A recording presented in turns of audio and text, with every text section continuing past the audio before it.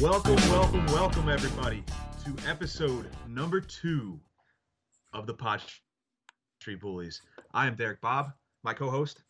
What's John going on? John Gove over here. How's it going, everybody? It's going well, man. It's been an interesting week in Flyers hockey, that's for sure. What say you about that? I hate the Islanders, man. I hate the Islanders, so I might as well tell people now, and then they can yell at me on Twitter or on the reviews. I live in Long Island, New York. That doesn't mean that I don't know about the Flyers, boys and girls, so calm down. So anyway, the fan base around here obviously is the Islanders, and they are just the worst because they are one of the most irrelevant franchises in all of hockey, and most of the time this fan base just hides behind a rock, and every once in a while they'll go to secret meetings with other Islander fans, but when they start to do good, they are all super fans, and they love their team, and they love talking trash about everybody, so they're just annoying. So I love the fact that we beat up on them twice in 1 week. You know, this sounds eerily familiar to a team that resides on the western side of the state as well. Of the state that I live in, which is Pennsylvania. I mean, right. Doesn't that sound a little eerily similar? Yeah, well, at least that team wins.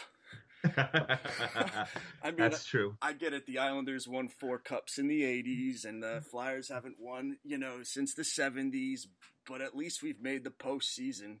I mean, the Islanders are good like every, 7 years.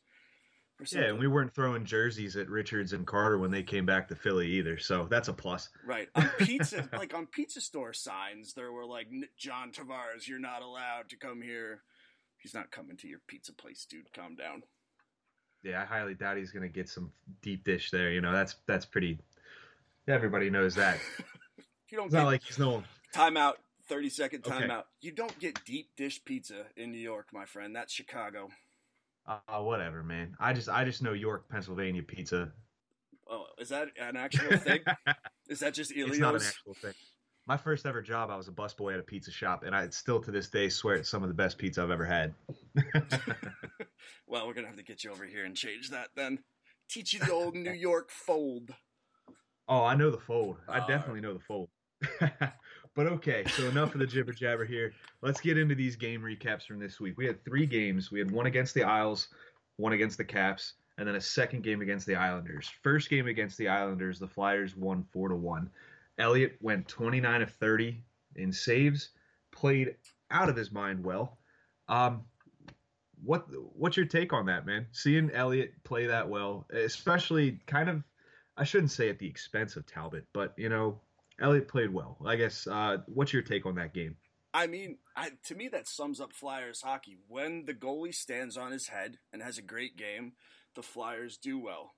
When they need some help, it doesn't seem like the team is there to help them. I mean, the defense for stretches just was not there. I mean, there were barrages of shots. He was, spinning around, standing on one skate, throwing his stick, all this crazy stuff. It was like a circus. It did. It did. Yeah. So, I mean, but they got the win. And exactly. Against, at that point in the week, the Islanders, I believe, were number 1 in the Metro. Yep. So it shows that the Flyers are competing with these top teams. For sure. Phenomenal, right? You know? So then they play the Caps. And the Caps come out in the first period and the Flyers got shellacked. There's no two ways about it. I believe it was 5-0. Right. At 5-1. Yeah, 5-1. I think it was 5-0 to start. 5-0. Right? Yeah. It was ugly. It was very, very ugly. And over to that game, you just get the sense that this is what's happening every time this happens. They come back, but they're always just short of it. So they come back and it's 5-3. They lose 5-3. Right. What can you try to take from a game like that? What's that song? Who sang it? JoJo? It's just a little too late. You know what I'm talking about? Karaoke hour. Oh yeah. I know exactly what you're talking about. I mean, you have to start the game when the first puck is thrown down on the ice. You know, I mean, they showed that they could eventually hang with them, but at that point, Washington isn't going full throttle either. You know? You're, oh, absolutely. And you've seen it in not just one but two games with the Tampa Bay Lightning this year. Top Right. team in the league. They've they've overcome a deficit in which they dug themselves into to begin with. And the first time, I believe, they actually took them to overtime. You know, Right. it's incredible the holes that this team digs and then has to end up clawing out of by And the end of the game. and like you've mentioned, I mean, we say it over and over and over again. You know, so you have to imagine that they're saying it in the locker room all the time too. Like, hey, start playing the game when the game starts. How about that? You almost you'd almost like to be a fly on the wall in those in between periods, especially after the first period, because I mean, it's just the same story every time. They come out slow in the first period. They end up finding themselves being down a goal or two, maybe even three or five in that case against Washington. I mean, Right. so it's like, what do you think? I guess to a little sidebar, like, what do you think Gordon's telling these guys to get them back in the game? Oh man, I don't even know. I mean, I feel like he's probably got to just encourage them. I mean, he probably stays away from the sarcasm because I coach middle school boys. I know that's not the same thing, but I coach middle school basketball, and when you're coaching, you don't really that sarcastic humor. It doesn't sit well. It doesn't inspire anybody. So he's probably just says, "Hey boys, you know, they've gotten the best of us so far, but we can turn this around. You know, we have the talent and all that stuff." I guess it's something along those lines. And to some extent, it works because they Right. end up clawing back into it. Obviously they didn't win that one, but they've brought themselves back into it multiple times.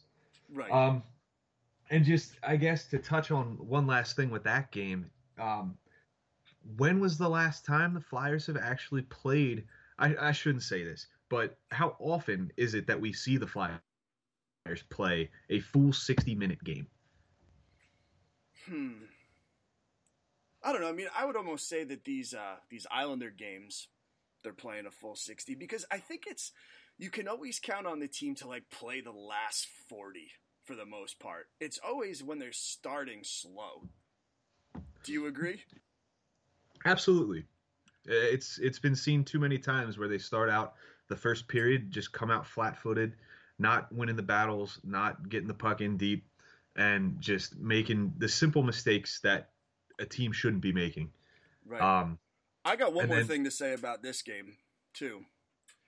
I So can't wait to hear this. so I was sitting watching the beginning of the game and they showed Hartman and then they ended up showing Tom Wilson. And I was like, I wonder if Hartman could be the Flyers' Tom Wilson at some point. I mean, someone can yell at me now, but he kind of has that same chippy style where, like, I feel if he was able to produce a little bit more offense, he could be the kind of player that you could put on like a top six line, and he could just be, you know, like a pot stirrer. I I could see that. It poses an interesting scenario, um, where Hartman was a first round pick back in, was it 2014, 2015, I I don't know off the believe. top of my head. Yeah, it was back when he was drafted. Let's just say Yeah, that. And I mean, the guy was drafted in the first round for a reason. So there's no reason to think that he can't contribute at a top six, production rate, really. right. Yeah. And So I'm sorry. Go ahead. no, no, no, go.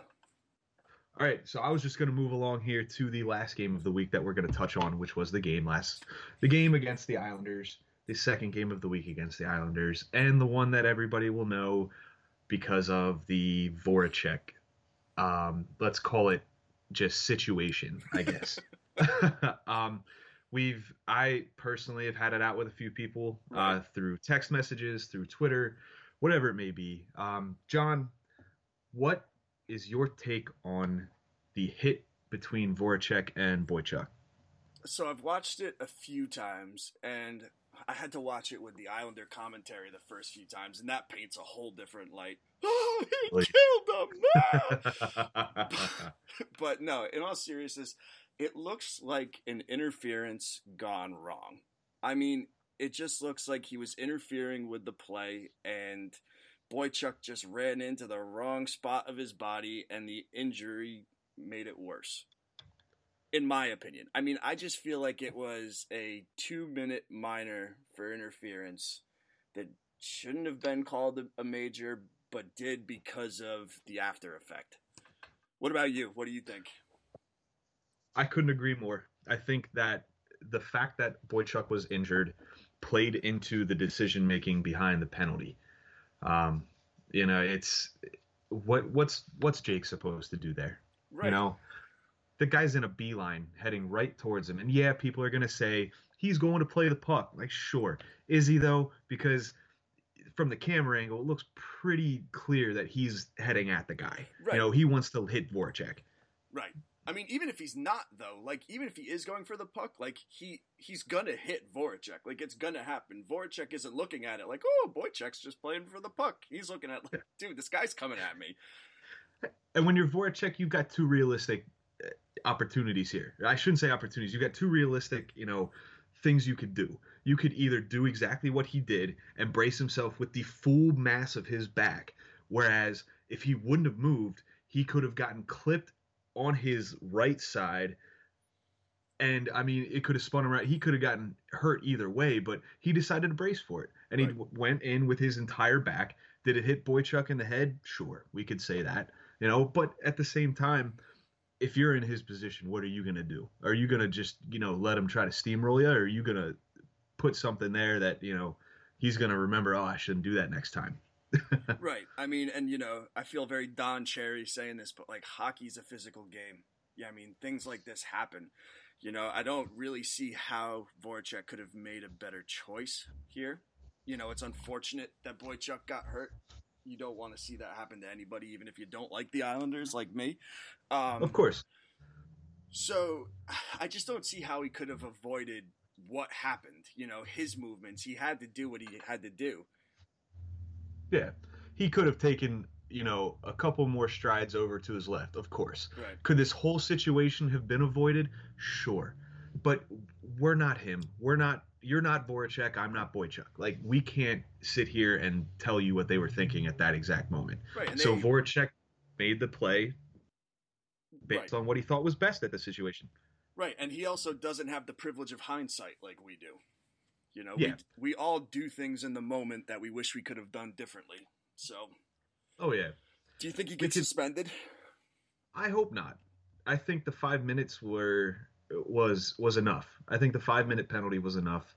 I'm on the side of, I think 5 minutes was a little too much, but right. It is what it is, and there's nothing we can do or say that's going to change that. I think the 5 minutes was enough, and that if this is resulting in a suspension, it wouldn't surprise me. I should put it that way. Yeah, I mean, the crazy thing about the Department of Player Safety is there's no consistency. Like, look at Malkin, what he did to Raffle, right? That was a game suspension. Oh, God.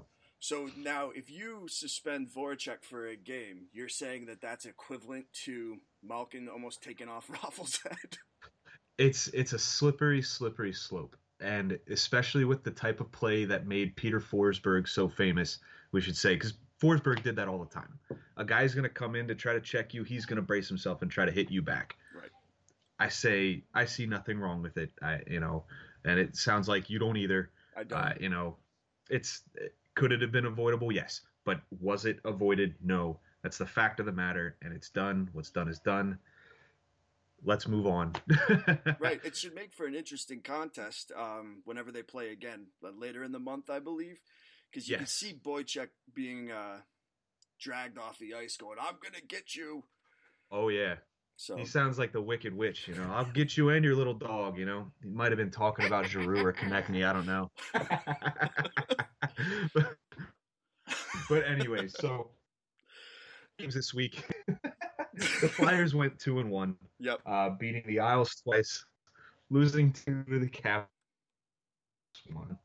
For you, how does the outcomes affect your mindset when talking about the playoffs? Well, if you didn't listen to last week, I said that I don't expect them to make the playoffs, and I'm sticking to that. I just think it's too big of a deficit. I mean, right now I'm looking at the standings. They're behind Columbus, 5 points behind Columbus for the second wild card, but they also would have to beat out Montreal, who also has 79 points. They're too good of teams. I just don't see them jumping over both of them with 14 games left? Is that how much is left? 14? I believe so, 14. And we only play three non-playoff teams. We play Ottawa, the Rangers, and the Blackhawks. Yeah. And I mean, they've showed you that beat a team like New York that's leading the division, which is great, you know. But when you think of if they do make the playoffs, they're going to be playing one of two teams. Realistically, it's going to be Tampa Bay or it's going to be Washington. The Flyers haven't shown me that they're capable of beating them in a 7-game series this year. And I stand by what I said last week as well. As much as I would love to see this team make the playoffs, get these kids a little bit of experience, what good would that experience be if it's just another first-round exit? What are you going to learn? Are you going to learn the desire not to lose? Like, that should be instilled in you from when you're a child. You know, that's not it's not something that you just acquire. Like, nobody likes to lose.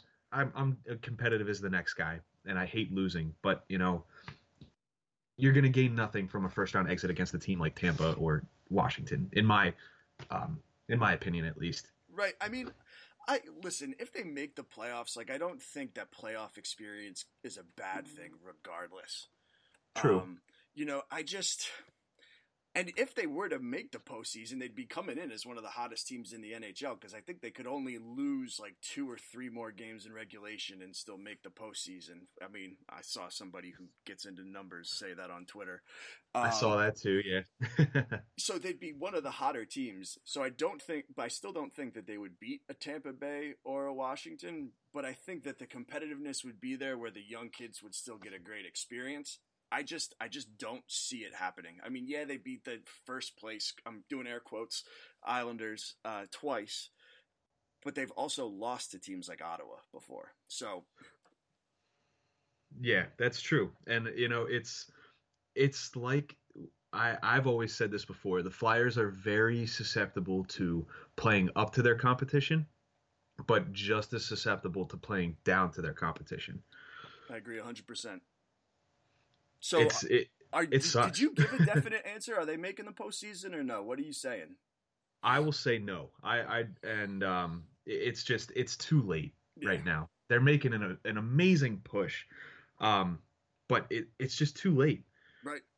I mean, we're just used to this now. I mean, whenever I talk about the Flyers with non-Flyer fans, they're always like, oh, they're on a hot streak. They're one of the hottest teams in the NHL. Or the other way, oh, man, they haven't won a game in like a month. You know, they're just streaky. They have to develop a little bit more consistency before we can start viewing them as a playoff team. Absolutely. You know, and I agree with you 100%. So with that being said, let's move on. Moving on. And let's get to, there was this article that I'm assuming you read it as well. I did. I edited it, actually. That's right. You are the editor now. That's right. Let me correct that. Actually, I didn't edit it because it was perfectly written. I just scheduled it, threw an image on there, and then that was that. Now, pardon my French here, but I believe you're kissing some ass right there. Always. Whenever the opportunity presents itself. But regardless, that article was written by our guest this week. Ladies and gentlemen, introducing for the first time on the Pod Street Bullies podcast, Ryan. Please go ahead. Tell us where we can find you, my friend. Is Ryan there? Paging Ryan. Ryan Boyd. Ryan Boyd. Hey, what's up, guys? How are there you? He is. There he is. Hey, man. Good to hear from you. Thanks for having me on. Absolutely, man. Hey, we read your Couturier piece. I've written articles about Couturier, and he's one of my favorite guys to follow. I absolutely enjoy following his career, especially with how it's blown up the past year. And we'll get to your piece. I want you to know I'm very interested in talking to you about it, but we also want to get your opinion on a few other things. You got it. First off, this has been a hot topic since he's been acquired. We've gotten Cam Talbot from the Oilers, and recently he's made one start and come into a relief appearance, I believe. What why why do you think, Ryan, they're playing Elliott if they want Talbot as the backup to Carter Hart next year? I believe that, Talbot is more for the future. I don't think he's more for right now, especially with the Flyers still in the playoff race. With the way Elliott's playing, there's really no reason to, sit him down and get Talbot to start. I mean, if the Flyers were mathematically out or they felt that they couldn't make a push at the end of the season here, then, yeah, Cam Talbot probably does get a few more starts in net so far. But right now, I mean, you got to look at the way Brian Elliott's played. Ever since coming back from injury, he's been a big key for the Flyers in their push for the playoffs. He went 2-0-1 in the month of February in 5 games played. He stopped 161 of 173 shots. I mean, Brian Elliott has the hot hand right now. And when you're a team trying to make the playoffs, you have to go with the hot hand. Cam Talbot is somebody that the Flyers, I believe, will re-sign come free agency because of the relationship he has with Carter Hart. And he'll be a solid 1B for the Flyers. He'll be a solid 1B, be a mentor for Carter Hart, someone who can help Hart grow. I mean, you got to remember, Carter's only, 20 years old, so he's still got a lot to learn. And Talbot, he's been in the league for a little while, so he can definitely help out in that regard. Man, you came prepared. Wow. Yeah. I mean, don't take that the wrong way. Like I knew you would. We've had plenty of discussions before, and you know your stuff, obviously. Yeah. But man, just the stats and everything, bang, bang, bang, dude. Thank you. Like that. You got it. Automatically bringing credibility to our podcast, and we love this. I actually have a follow-up question for Ryan. You got it. So you mentioned, though, that Talbot, he's an unrestricted free agent, and you think they're going to re-sign him. Don't you think that they should see what they have in him before they go? Because who knows what kind of money he's going to ask for. I mean, in my opinion, you want to see more of him before you go and shell out any sort of money. Because right now, Brian Elliott's saying, hey, he'd be a good 1B. No, I agree. But the thing with Elliott is, like, he's older. He's he's not a young guy. He's injury prone. Now, you saw last night he almost got hurt on that shot that got waved off.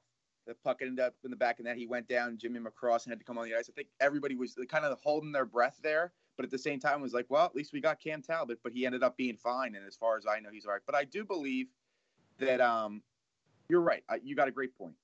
I think the Flyers, they have to find out what they have in Talbot. But in a way, I feel like they already know what they have in him. He's not, new to the league. Right. People know what he's capable of. He had a good few seasons with Edmonton. Rough season with him this year, but that doesn't mean that he's going downhill. Everybody goes through a few bumps in the road. So I think at the same time, they kind of know what they have in him already. And like I said, once the Flyers get mathematically eliminated or they start going way, way downhill, you'll see Talbot in between the pipes, or at least as a 1B. I'm loving the optimism. I love it. I'm on board with John. I think that, I wrote a piece, I guess 2 weeks ago now, that just kind of delved into why, obviously Talbot was acquired because we know what he's capable of. We know he can be a great backup when asked of being a backup. We know he can be a great starter. And is his career trending downwards right now? It appears so, but right. There's no reason to think he can't reclaim that top spot or reclaim how good he was. With the Rangers in relief of Hank, or with the Edmonton Oilers when he made the playoffs with them for the first time since 2006. Right. And I think that, again, listen, Talbot, we know he's not going to be the starter next year. It's Carter Hart all the way, 100%. So I think Talbot knows. And he said, even when he, got traded, would have I been okay coming here if I didn't believe I had a future here? No. So I think he does believe he has a future here. And honestly, in my personal opinion, I believe he has a future with the Flyers too.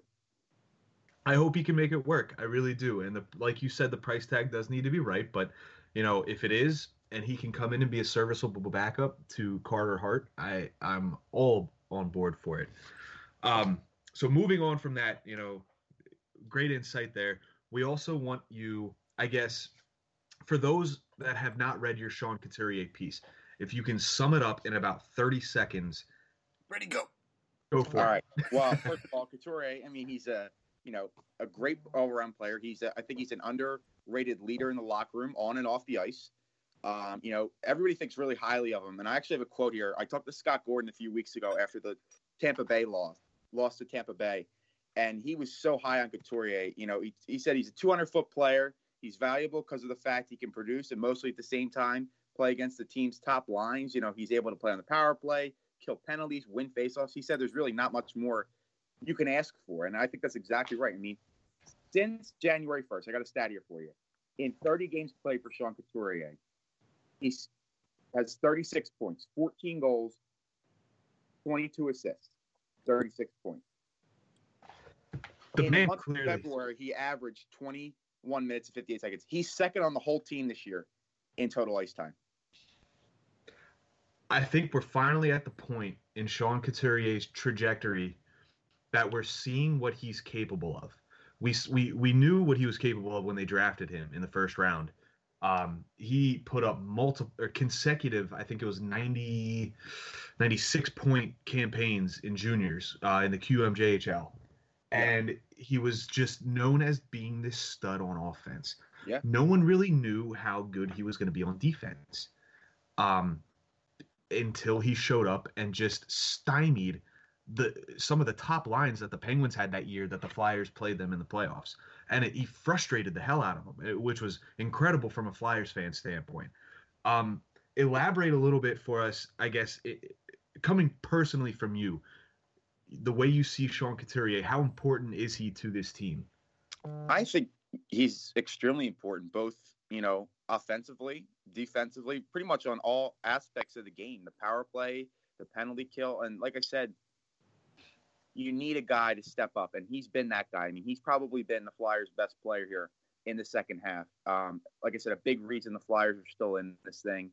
Without his, just massive production, the Flyers, they're probably out of this thing. We're probably not talking about this. I'm probably not writing that article. He's extremely valuable to the team, and he will be, I think, for a long time. And like I said, the future is definitely bright, and Couturier is going to be a big part of that. I agree. How about you, John? What do you think, man? What's his importance to the team for you? Well, he's the number one center on the team. I mean, he's your first line center. I think he's a big leader. And what I love most about Sean Couturier is you could put him anywhere, like in any situation. He could play anything. He could play, your top line center. He could play on the power play. He could play in the penalty kill. You could just call on him for any minute. And players like that, they come a dime a dozen. And I don't really care if NHL Network doesn't want to spend any time on him. I mean, he's one of the more valuable pieces on any team, in my opinion. I agree. I think that, the lack of exposure, I shouldn't say it hurts him, but it doesn't do him any favors. Is he last year, he came in second or third in Selke voting, I believe? Yep. Okay.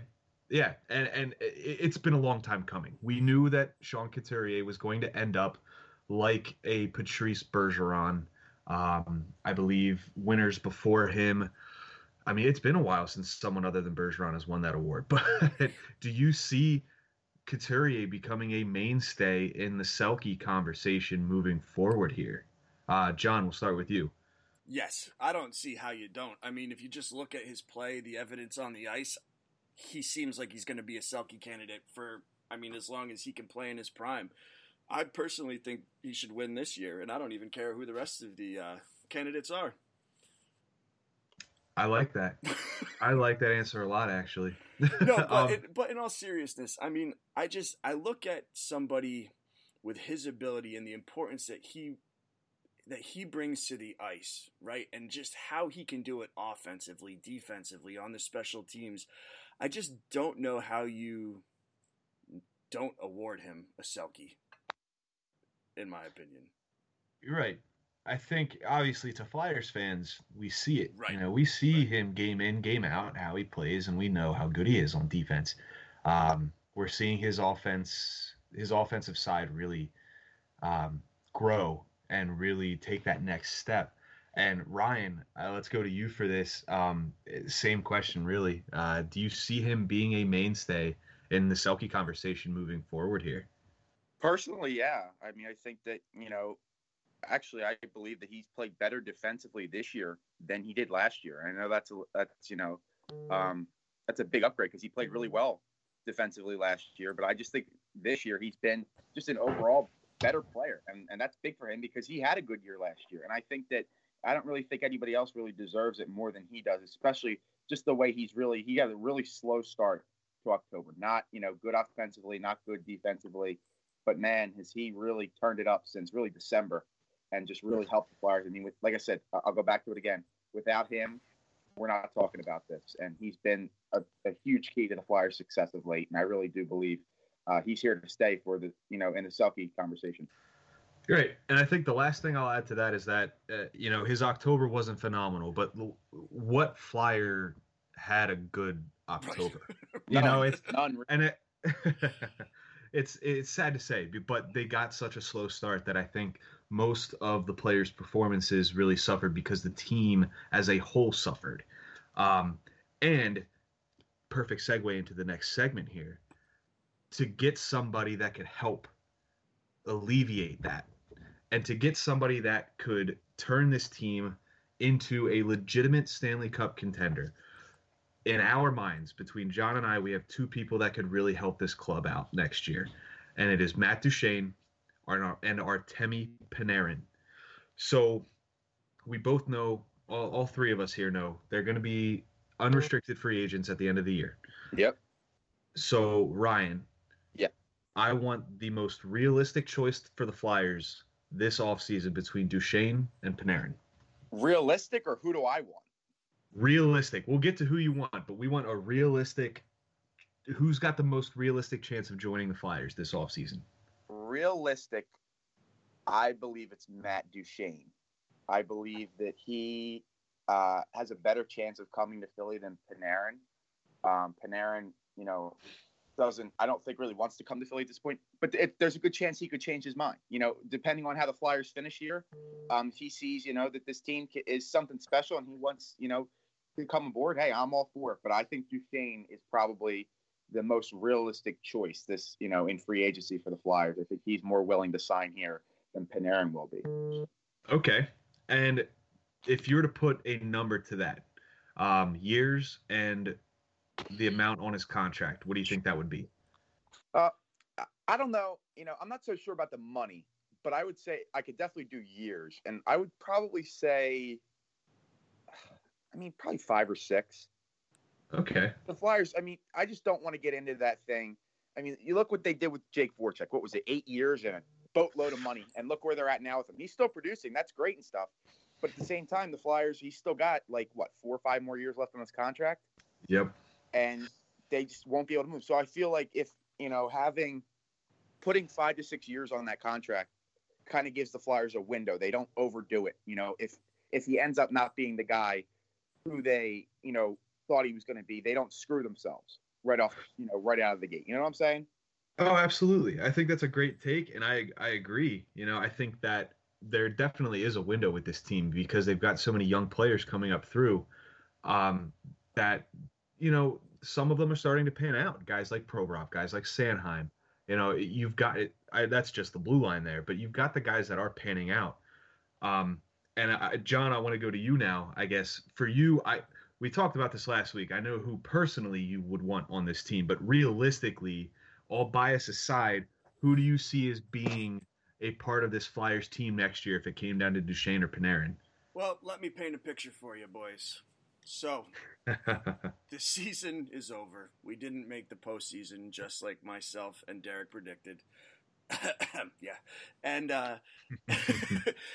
so we're thinking about head coach, and we decide that we want to go big fish, and we bring in Quenneville, who used to coach the Chicago Blackhawks, the same team that Panarin used to play for.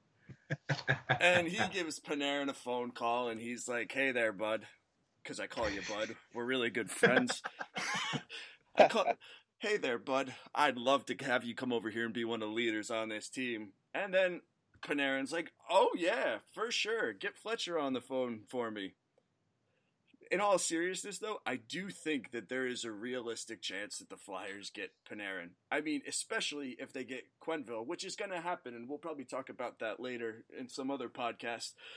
But when we make that commitment to, we're going big time here, I think he's going to be all about it. I look at other teams that he'd probably be interested in. I mean, he wants to go to a big market, so there's probably like New York, Los Angeles. But we have to remember that the Flyers are a big market team. You know, people outside of Philadelphia know the Flyers. Oh, yeah. So yeah, I agree. I like that thing. So I just think that we can be put in that same discussion. I mean, you would have put Vegas in there too, but now with Stone, they're not going to bring in Panarin either. Well, except now that I said it, they're going to find some crazy way. But I just feel like we're a big market team. We're moving in the right direction, right? We're going to, if say we bring in Quenneville, we have somebody he's familiar with behind the bench. I think it becomes a very appealing place for him to go. I agree. I think that you look at the core the Flyers have right now, and it was heavily criticized before the trade deadline and when they were losing, when they were going through their strifes, when they were going through the hard times in the season. But you've got a pretty solid core of players right there, led by a guy like Claude Giroux, Captain Claude, who I will defend until I die. That is the hill I will die on. But the team is not that far off when you think about it. I mean, as hard as it may seem to think, you've got guys like JVR who he's going to be your net front presence. The guy's chipped in about 20-something goals this year, just pretty much solely from being in front of the net. Guys like Giroux who he's an all-around player. The guy's going to assist on goals. He's going to snipe them. Voracek can help, lay those dirty hits, if you want to call them that. But we won't delve into that. I apologize. That's my fault. Let's retract that. I don't believe that, but we'll go on. Couturier. Couturier is the future of the Flyers down the middle. The guy is going to be our 1C for a long time, as long as nobody gives up on him.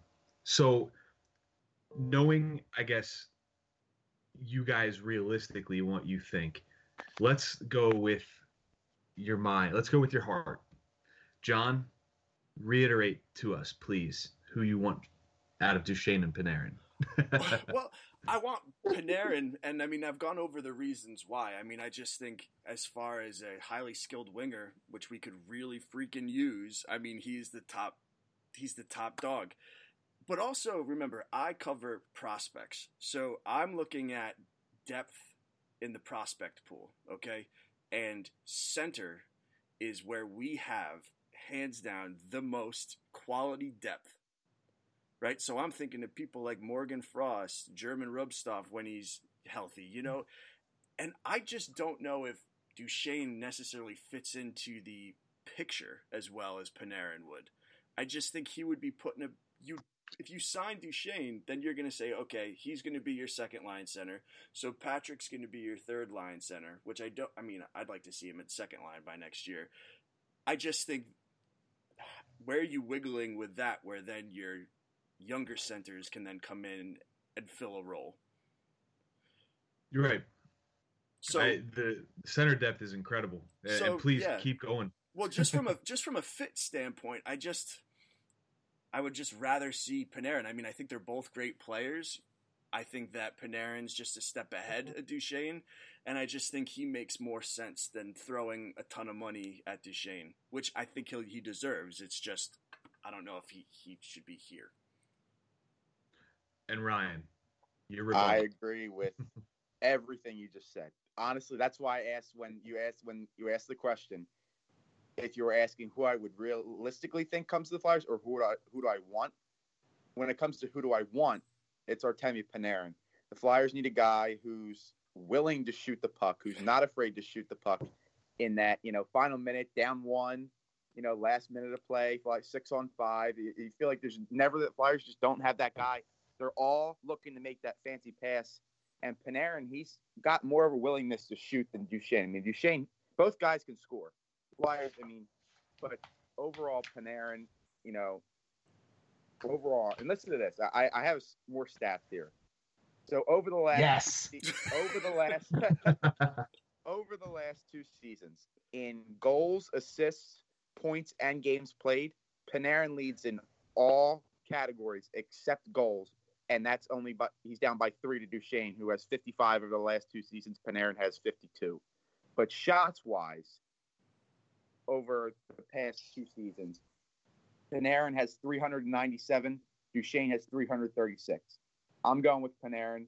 I feel like the Flyers, he's just got such a skill set. He's also a playmaker, another playmaker, but he's also not scared to shoot the puck. And I think the Flyers, they need a guy who's willing to shoot the puck. Give the man the key to the city. I say, you know what? Let's just give him what he wants. Give him a Bryce Harper kind of deal. Right. Oh yeah, I don't know about that. And make sure he waits. Make sure he waits until training camp. Right. To sign it. Right. Smart move, right?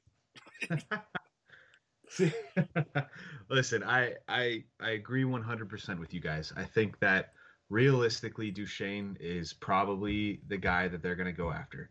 Fletcher hasn't really shown that he's willing to spend big yet. Obviously, he hasn't been through a free agency period yet. But, we'll see. We'll see how this goes. It's going to be an interesting offseason no matter what, because so many people have said that they expect the Flyers to make these big moves and contend, and it's going to be fun. But I think that my heart, along with Ryan, your heart, and John, your heart, I want Panarin because I guess you could call it that killer instinct where he knows to shoot the puck. I should say last night, Konechny on the 2-on-1 last night on a breakaway actually shot the puck and he scored near side. It was great. It was right. Great. Shot short side. Like, we need more of that. We need more guys that are going to say, screw it, I'm shooting the puck instead of making that extra pass to try to catch the goalie out of position. Like, that's what we need. But anyways, Ryan, this was great. We loved having you here. Please tell us where we can find you on Twitter, where we can everything. Just give your plug right now. Let us know where we can find you, man. Well, most of my work obviously is on Twitter. rboyd0105. Again, that's rboyd, RBOYD 0105. That's where you guys can find me on Twitter. I live tweet pretty much every game. I cover the Phantoms too, and I almost I do a lot of articles, and all my articles are on there too. And obviously, give a follow to you guys and the Philly Sports Network as well. Awesome, man. Listen, we are so happy you could come on with us this week. We really appreciate you taking your time and talking to us, giving us those stats especially, and plugging that article as well. The Sean Couturier article is up on PSN right now. Please check it out. It's a very well-written article, and I couldn't agree more with every point. But again, thank you, Ryan. We appreciate having you on, man, and hopefully we'll have you on soon again as well. Yeah, thanks so much for having me on, guys. I appreciate it. All right, see you, Ryan. All right, see you guys. All right, man. I'm getting real better at like getting people on and then getting people off and making it a very seamless transition. Yeah, you almost went down that road again, though. You get this like little sappy side to you where you're just like, I'm just so thankful that you came on, and it's just so important that you're here, and you reeled it in a little bit this time. I like it. You got to think though, like we are new, so like we got to show the appreciation. Like we got to let people know how thankful we are. Yeah, but you also don't want to get too sappy, man. I'm not Liam, but I'm pretty sappy. I'm aware. But anyways, so we talked about this before we got on here. We talked about this all week leading up to it. You've got something on your mind that you want everybody to know, and I can't wait to hear you go off about this. So please, John, the platform is yours. All right. Go right ahead. So I am the prospect guy at PSN, which means that my biggest opinions go on prospects. Now, unlike other prospect people, and I fully respect those, I don't dive too much into like the nitty gritty things. I just take a look at a player, I take a look at their numbers, and then I say, hey, will this person be a good NHL player? Should we be high on them or should we not? That's just how I view things. I want to talk about somebody who, once he was drafted, was given the stigma of a poor skater. Matt Strome, the third Strome brother, when he was drafted, in 2017 in the 4th round, scouters just paint this beautiful picture of somebody who can shoot the puck, and he's got great hockey sense and great vision, and he's physical, and he's got a big body. Oh, but he can't skate. And everybody goes, oh no, how are you going to play hockey if you can't skate? I want everybody to stop thinking like that now. Will Matt Strome ever be the greatest skater in the world? No. But guess what? He's doing fine. All right? He's able to pull off dekes that make the opposition fall onto the ice. He's a great playmaker. And the guy puts up points. Okay? This year, for Hamilton in the OHL, he has 28 goals and 51 assists. That's 79 points in 66 games. And that's a little bit different than last year, because last year, and even the year before, he was goal heavy. Because this kid's got a wicked shot. I mean, he can really light the lamp. He had 37 goals last year, and he had 34 goals the year before. But this guy is showing that he can just contribute offensively. And if you watch him play, like actually watch him play, the poor skating thing isn't really, you can't even see it anymore. But people always jump back to that because somebody said it like 3 or 4 years ago. So I want everybody from now on, after you listen to this, to stop viewing Matt Strome as somebody who, yeah, he had pretty good talent, but he's never going to make it in the pros, and look at him as a future NHLer. I think that this guy can do some serious damage in like that middle six on the wing at some point. I mean, he's going to spend a few years in the AHL developing. I mean, the Stromes have kind of proven that they're slow developers, but he's going to be a good NHL player. Whew! Okay, so to piggyback off of that, you've got Matt Strome, Ryan Strome, and Dylan Strome. Yep. The brothers Strome. The brothers Strome. Of the brothers Strome, potential-wise, and the final finished, polished product, where would you rank Matthew amongst the other three, if you can give me that ranking? All three have developed, and you've got a final product. So, Ryan Strome was a first overall pick, and Dylan Strome was a first overall pick. I believe Dylan Strome was the third overall pick the McDavid year, yeah? I believe so. Yeah, he was picked up by Arizona. Yeah, third overall. Yep. So, one of the things that I always look at is where they were drafted. I always kind of weigh that with potential. So I do think that they could be a step ahead of Matt. You know, kind of like a top line eventually, let's say. Which makes sense. But I don't think Matt's going to be like substantially behind them.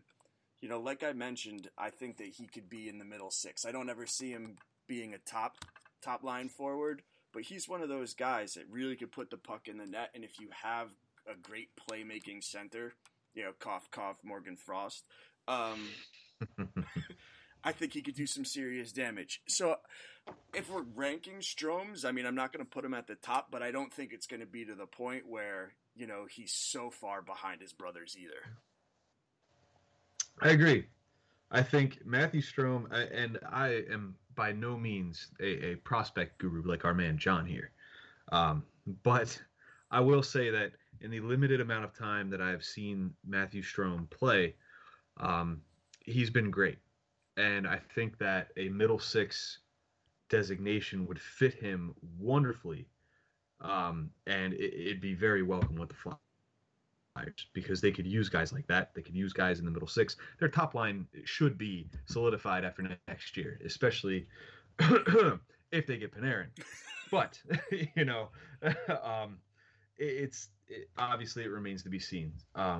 But you know, I applaud you on your rant. I thank you, because so many times you look at these guys and you see the Twitter, you see everybody saying Matthew Strome's doing well, or Oli Lykesol, or this guy, that guy, these prospects that we've heard at the draft that we know and everybody blows out of proportion. And it's like, do we want the blown out of proportion, or do we want the realistic, you know, this is what this guy's capable of? And knowing that we have a guy like you, John, that can say, hey, no, he's not going to be a top pairing guy. He's not going to be a top 3 guy, but he'll be a solid middle 6 guy. Like, it's nice to get that, I should say, like a reality check kind of. Right. Well, I think too, like, scouting, first of all, I mean, it's incredible what these guys pick up. I mean, part of what I do is look at scouting reports. I don't actually scout. Maybe someday, Liam. But as of right now, I mean, I'm just looking at other people's scouting reports, and the things that they're able to see is incredible. However, right, a lot of the things that these people are saying are in their draft year or the year, after they get drafted. It's not always up to date. And it's typically 3 or 4 people that actually say it, and then everybody else is just repeating what that scout said. So you're seeing poor skater over and over and over again with Matthew Strome, but maybe 2 or 3 of those people actually noticed that, and who knows when that was actually said, You're right. And it's a stigma that obviously right off the bat, people hear that, and then so that's what sticks with them throughout their entire junior career until they get to a more visible platform like the AHL or even the NHL, and that's when people can make their own call about it and say, yeah, he's a bad skater, or no, he's actually a great skater, and people will make their own calls on it. For the record, I did not say he's a great skater. He'll be all right. He'll survive. For the record. Yeah, there's much worse out there, we should say, like myself. But anyways, to close out, I guess we started this last week where we wanted to get some questions from people on Twitter. Whether it was Twitter, we have yet to start a Facebook, which we're definitely in the works of doing as well. But we fielded a couple questions for some people, and we're going to give some responses. First question, let's jump right in. A friend of mine, actually, his name's Kale. He asked, looking forward to next year, what kind of impact do you think Frost has? He says he thinks that he could start on the third line next year, but be a points guy that he finishes the year on the second line. So putting up enough points that he gets bumped up to the second line. He says the team needs young and affordable scoring punch. I guess this would probably be a better suited question for you, John. Please give us your take on that. All right, so the question part of this is what kind of impact do you think Frost has on the team? Is that kind of what we're going with here? He wants to know, looking forward to next year, what kind of impact do you think Frost has on the team? And Kale's opinion is he'll start on the third line, end up getting sent to the second line based on point production. So I think he's going to remain on the third line. I think that if they do the right thing and get Panarin right on the wing, he'll be your third line center, and I think that's where he'll stay. I just think that what he's accomplished at center, his playmaking ability, you put, any of your other wingers. I mean, who would be a winger who would be on the third line with him, do you think? Maybe JVR? Maybe Lindblom. Put Lindblom with him? Boom. That kid's already taking, a jump. I think it'd be fantastic. I mean, like I've said on Twitter, on this podcast, Morgan Frost is going to be on this team as long as they don't panic and get another center to fill that 3C void, which I mean I guess would be Duchesne, and he'd be 2C, and then you put Nolan Patrick at 3C. Then Morgan Frost will be your third line center, and unless he completely proves me wrong, I think that's where he'll remain. Perfect. For next year. I couldn't agree more. Yeah, Frost obviously we all know has a very bright future. We've seen. Now, I'm sorry to cut you off, but you're fine. Also, the organization's going to have to look at it as, is Morgan Frost going to be a center on this team? I mean, I personally think he will be, but if you look at, your 1-2 center, your future 1-2 center, it'll be Couturier and Patrick, right? Are they then going to go, well, Morgan Frost down the road could be a top 6 winger then maybe they decide to start putting him on the wing because that's where they see him in the NHL. That is a very realistic scenario there. Look at what they did with Giroux. Right. But I mean, Giroux was a center for how long? Right. I mean, and now he's playing the left wing, and you've got a guy like Morgan Frost, who right now I'm currently trying to look up. He's left-handed, so he could play the right wing. Mm-hmm. And this is just me snowballing because obviously I don't know what his preference is. But a left-handed shot playing the right wing makes sense, correct? Yep. So bear with me here. This is just me dreaming. Okay. But imagine Morgan Frost is, let's say, 22, 23 years old. Yep. And you've got a top line of him, Sean Couturier, and Claude Giroux. Hey, now. I've had dreams that aren't even that nice. Like that to me right there seems pretty awesome. That's something I'd pay to see. Right. Me too, man. And I mean, I'm very high on Morgan Frost. I mean, I think that this guy legitimately could be an elite player in the NHL. I mean, I know some people are a little hesitant because they feel like Hextall reached. But ever since he drafted him, he's been playing great. And I just don't see him turning away from that. You're right. To move on here, we had a couple questions here. This one, I won't say was centered around the Flyers, but it was a fun question nonetheless. Okay. I had a little fun with it at least. Coots on Twitter asked, will there ever be a boy born who can swim faster than a shark? This is your question for sure, man. Go with it. I will tell you exactly how I responded to it at the time. I told him that he needs to go see the movie Aquaman. Because hands down, I really think Aquaman swims faster than a shark. I could be wrong. I've never experienced in person a race between Aquaman and a shark. But my senses are telling me that guy can swim a heck of a lot faster than a shark can. Didn't Michael Phelps race a shark on Shark Week or something like that? Was that a thing, or am I making that up? You're right, but it was fake. It wasn't an actual race because that shark probably would have ate him, and that would have been a lot more entertaining than the actual show. Right. But they basically compared the times. I don't think he did. I can't remember exactly. I could be wrong. Oh. And we'll get another negative review on iTunes for it, but whatever. I'm looking at you, whatever. You were not prepared. You did not watch the Discovery episode beforehand. Unsubstantiated opinions. You know what? I'm doing a motion right now you can't see, but I'm sure you know what I'm doing.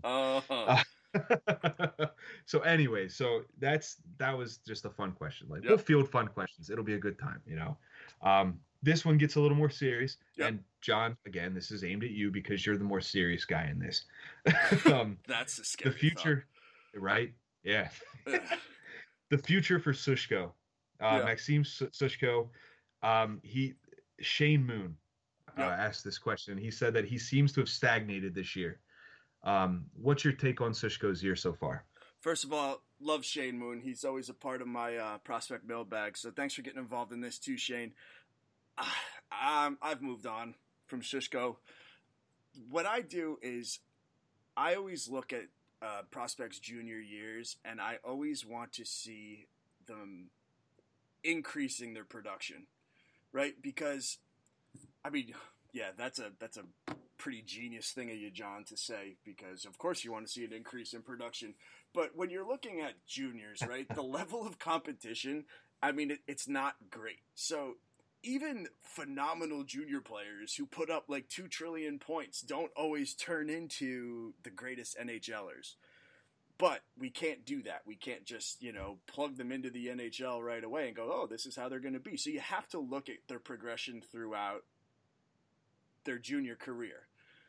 Okay, so in his first year with Owen Sound, Sushko had 32 points in 54 games. Not great, whatever. It's his first year. Second year, he takes a huge jump to 60 points. So that's a 28-point jump. That's what you want to see. So it looks like he's grown, right?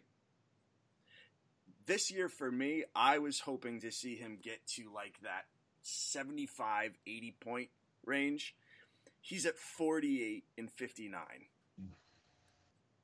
So to me, like Shane said, he's stagnated, but that's a bad sign. And when you have such a deep prospect pool, it's so easy to get lost in that pool. I mean, look at Rubstov. I mean, and he was a first round pick.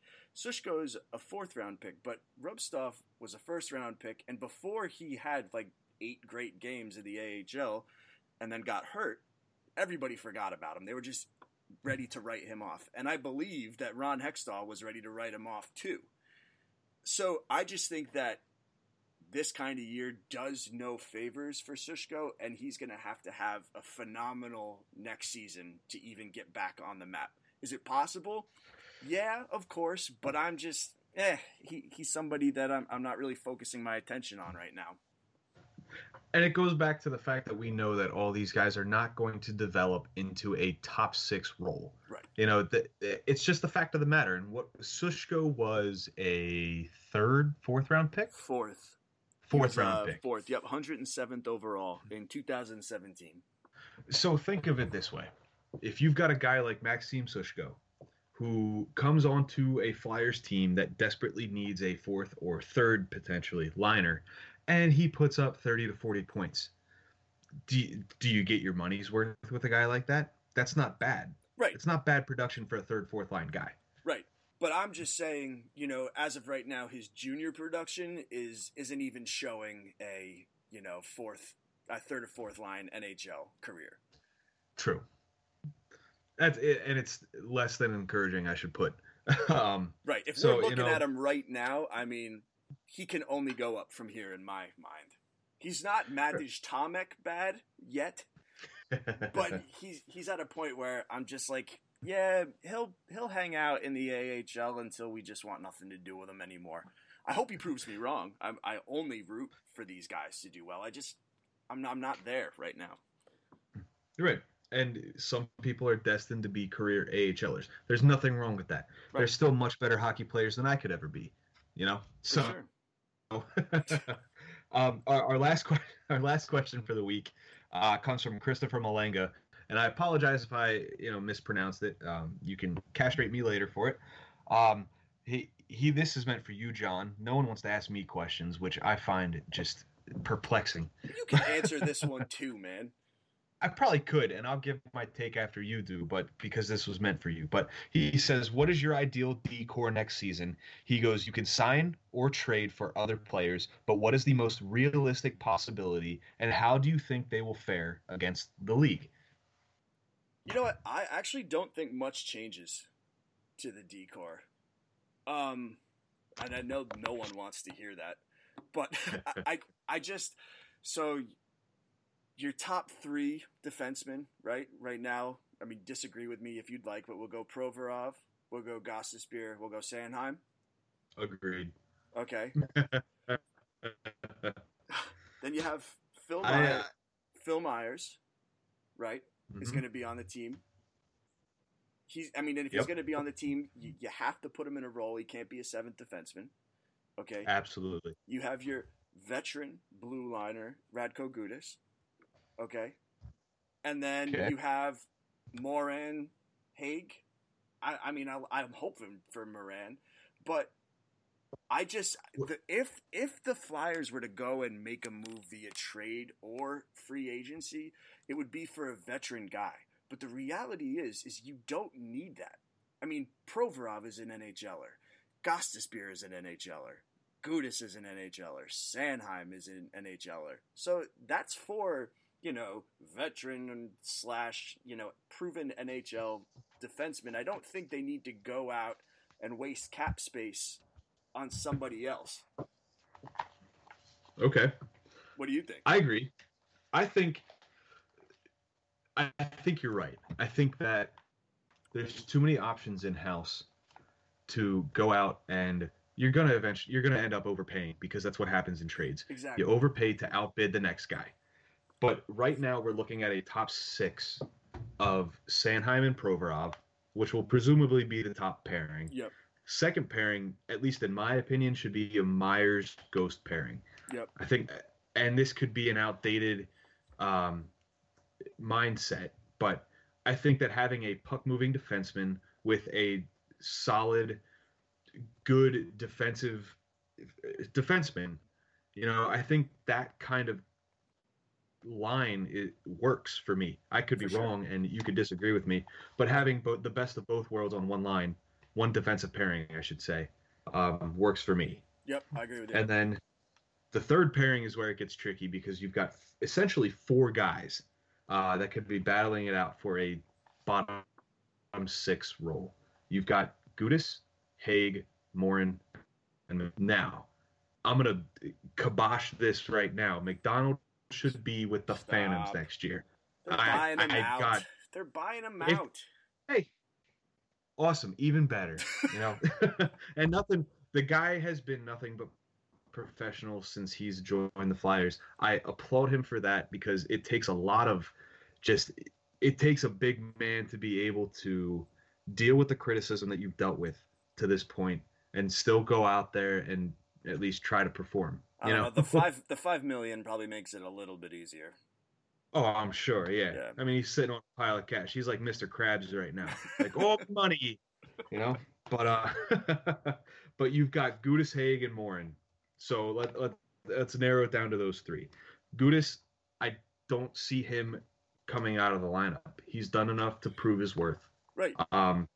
So it's down to Morin and Haig.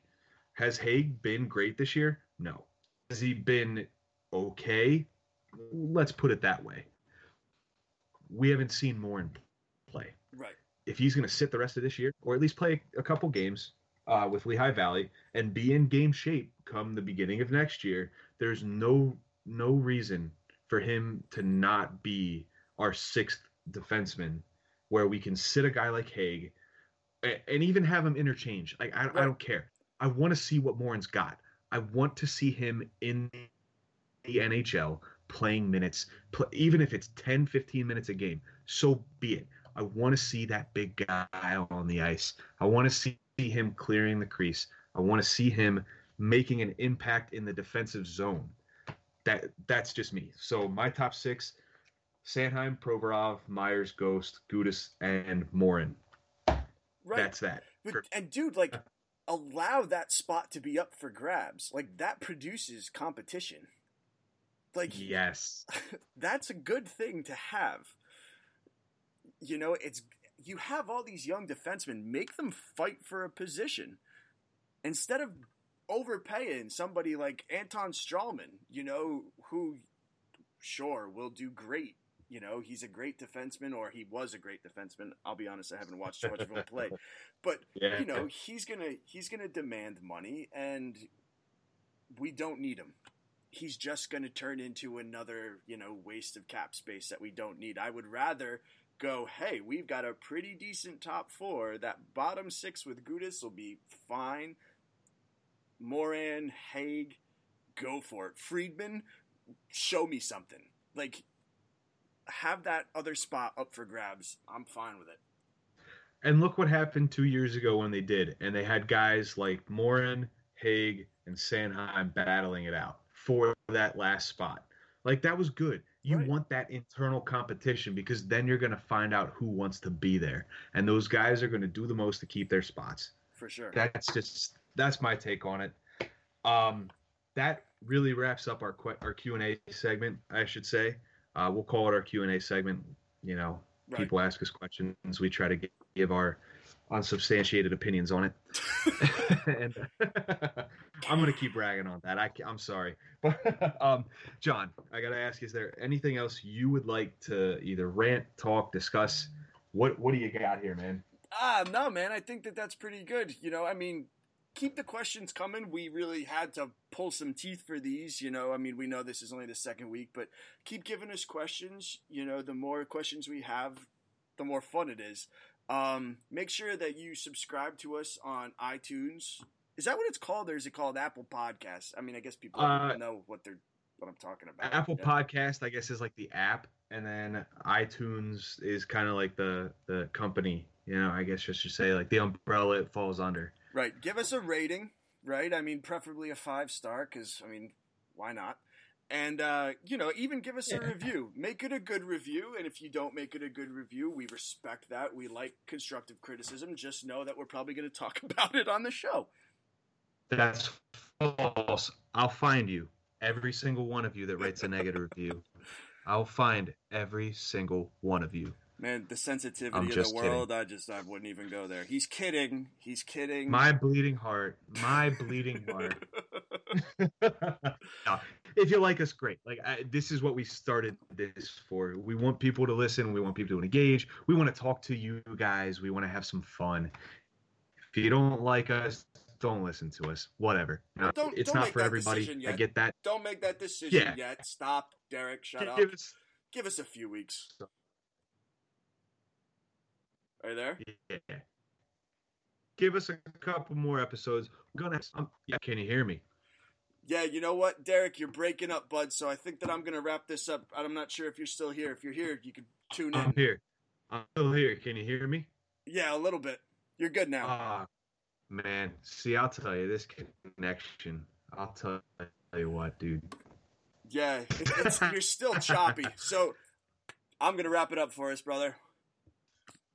All right, so next week we are going to record. We'll probably be on your podcast waves on St. Patrick's Day, so you can listen to us while you're throwing a few back. If you have not followed us on Twitter, please follow us on Twitter at PodStreetST, just the abbreviation Bullies. That's at PodSTBullies. And I think that's it. Derek, if you're with us, you have anything else you want to say?